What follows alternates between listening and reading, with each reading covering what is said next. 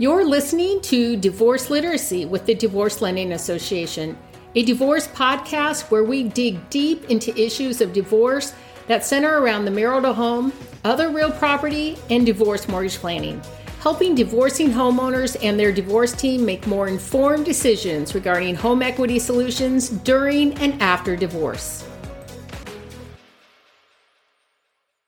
Hi, I am Carri Goldring with the Divorce Lending Association, and I am a certified divorce lending professional, or CDLP. This is part of our divorce literacy series, and today I'm here with Alex Georgoulis, and I wanted him to introduce himself and tell you a little bit about what he did. Welcome, Alex. Welcome. Thank you. Thank you for having me.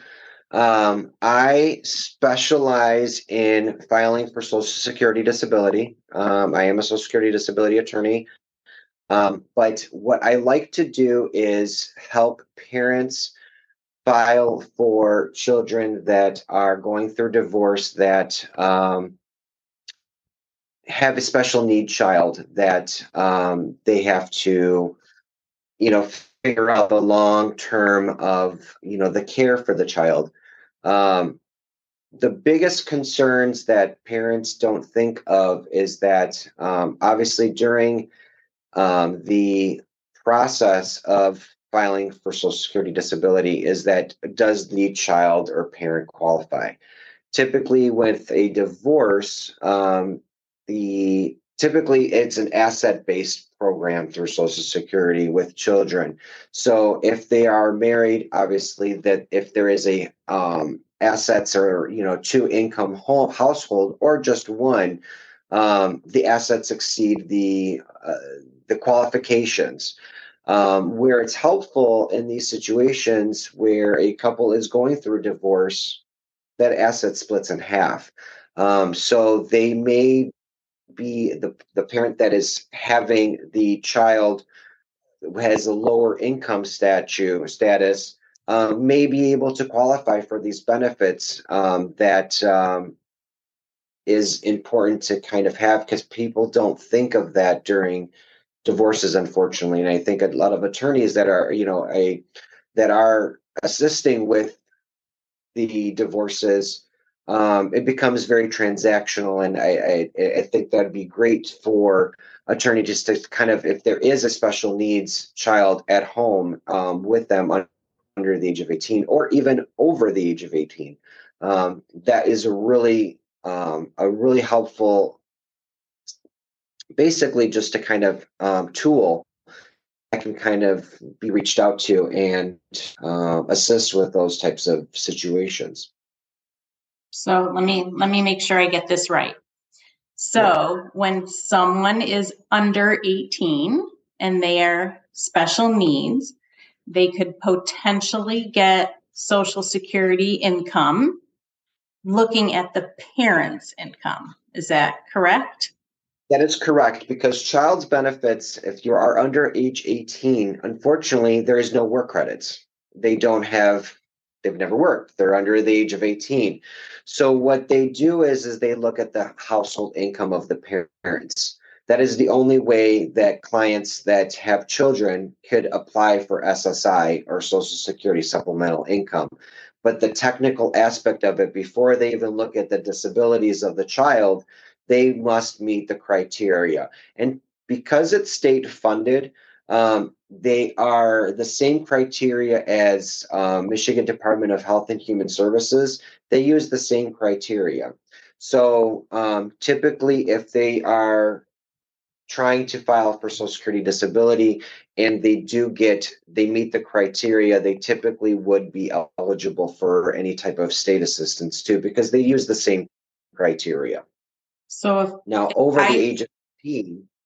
So if I had a couple that was married and they made too much money and they didn't qualify for Social Security and now they're divorced, there's a very good possibility that maybe one of them or both of them could qualify by themselves. Correct. Okay. Well, that's big, right? Because you think you get denied and then you think you're done. So this puts you in a whole nother basket. Correct, because what they do is they look at the single actual home. So whatever the spouse is, they're obviously going to be living in separate homes, so they consider that separate incomes, regardless. But they do consider also too, they do consider any child support, and they do consider any type of alimony as well. So that does come into play too as well. Um, but at least the income, depending on how much they're getting from their child support, that does come into factor. But it just depends on what their assets are. So you would be a great person to talk to before child support and spousal support get determined, because if they're missing it by a very small amount, it could make significant difference. Correct, exactly. Well, I think that's big. And then how do you determine which parent? Does it matter which parent files for Social Security, or do you have to have so many nights at somebody's home? It doesn't. They do consider the person, the parent that mostly has the care for the child. Meaning, even though you have 50-50 custody, one parent typically has the child 4 out of the 3 days, or a majority of the time. Not doing 50-50 pillow on the bed, so to speak, is also an important thing when you have a special needs child. And who's primarily the primary caregiver, I guess you can say, for the child.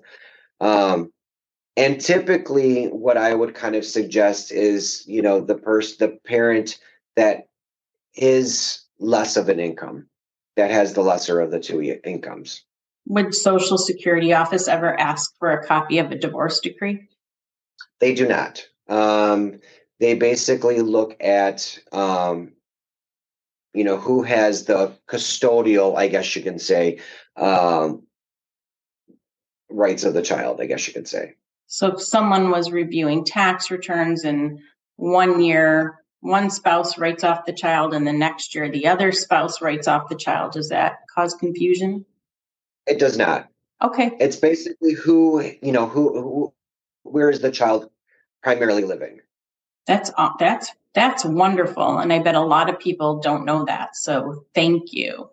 And yes, and also too, just to kind of touch up, is that they do require conversations with the other spouse or with the other parent too as well, because it does come into consideration where the one spouse, the one parent, I should say, doesn't want the other parent to file or have those types of benefits. So there is communication. There does need to be communication on both parents.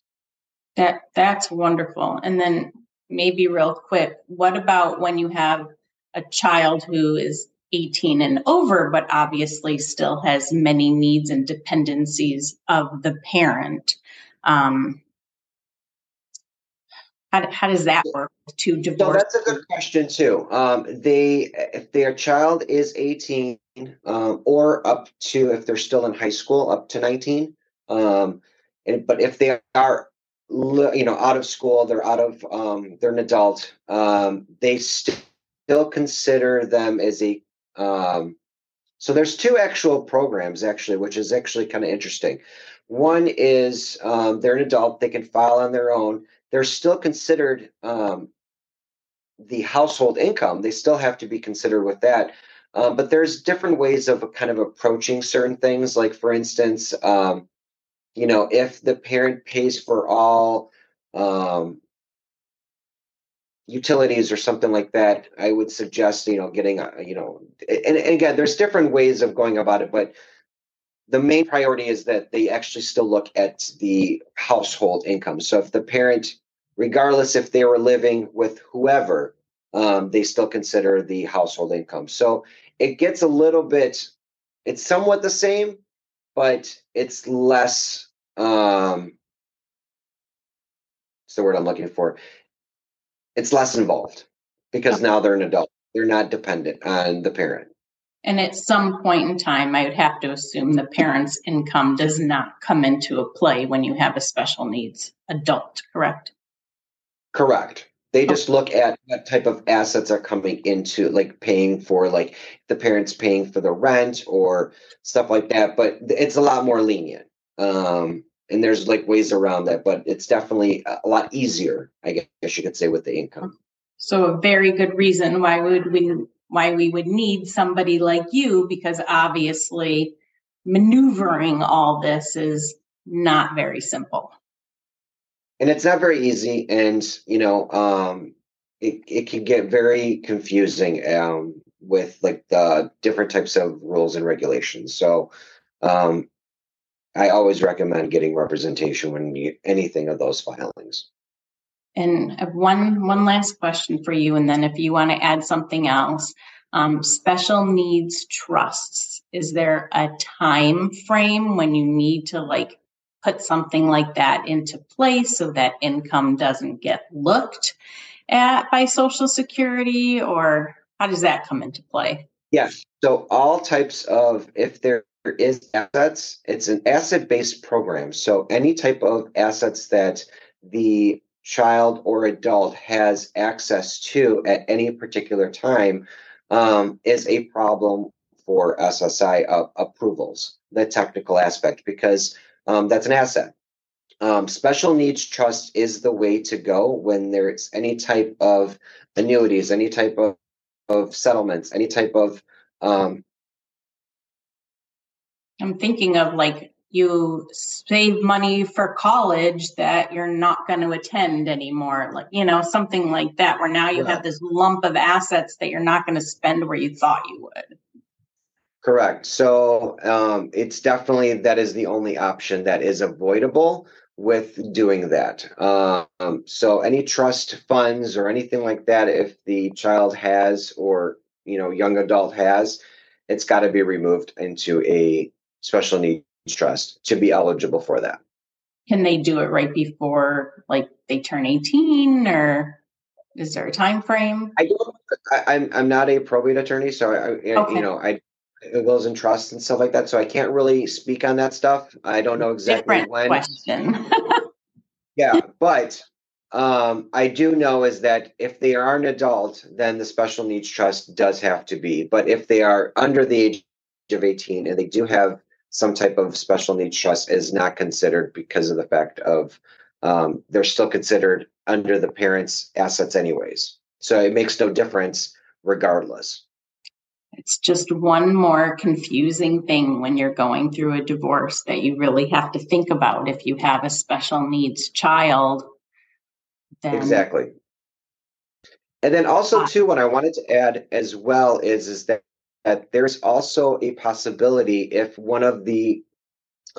um, one of the parent is already on Social Security disability and the child does become an adult, there is a possibility where they will also qualify for Social Security disability based off of the parent's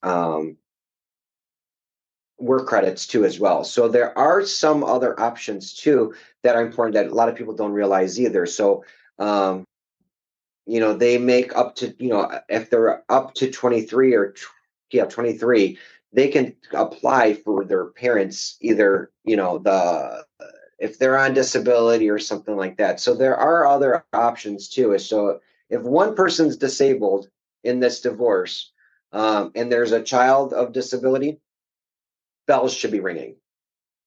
wow. Well, I think you gave people a lot to think about for sure. And I thank you so much for spending time with me.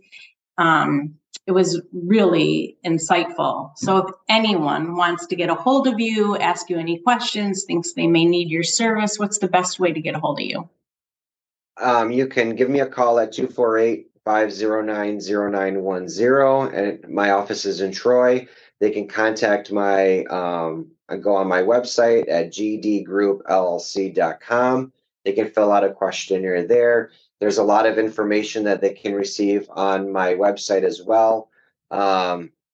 So that's probably the best way. I do all intake phone calls, and I definitely take a different approach to Social Security disability, where, every client is like my only client. So this is a tough situation to be going through, and I get it. And, I try to be as available, and all questions, anything, even if they're already on it and they have questions, feel free to give me a call. That's so nice. Thank you again so much. I really appreciate it. Well, I appreciate the time that you took. I wish I would have dressed a little bit more, but it's okay. You're perfect. I'm casual. This is a casual type of situation. People are in need for these things, and so true. It's definitely an unfortunate situations, but here to help. Thank you. Thanks for listening to Divorce Literacy. Discover more strategies and solutions on divorce mortgage planning at divorcelendingassociation.com.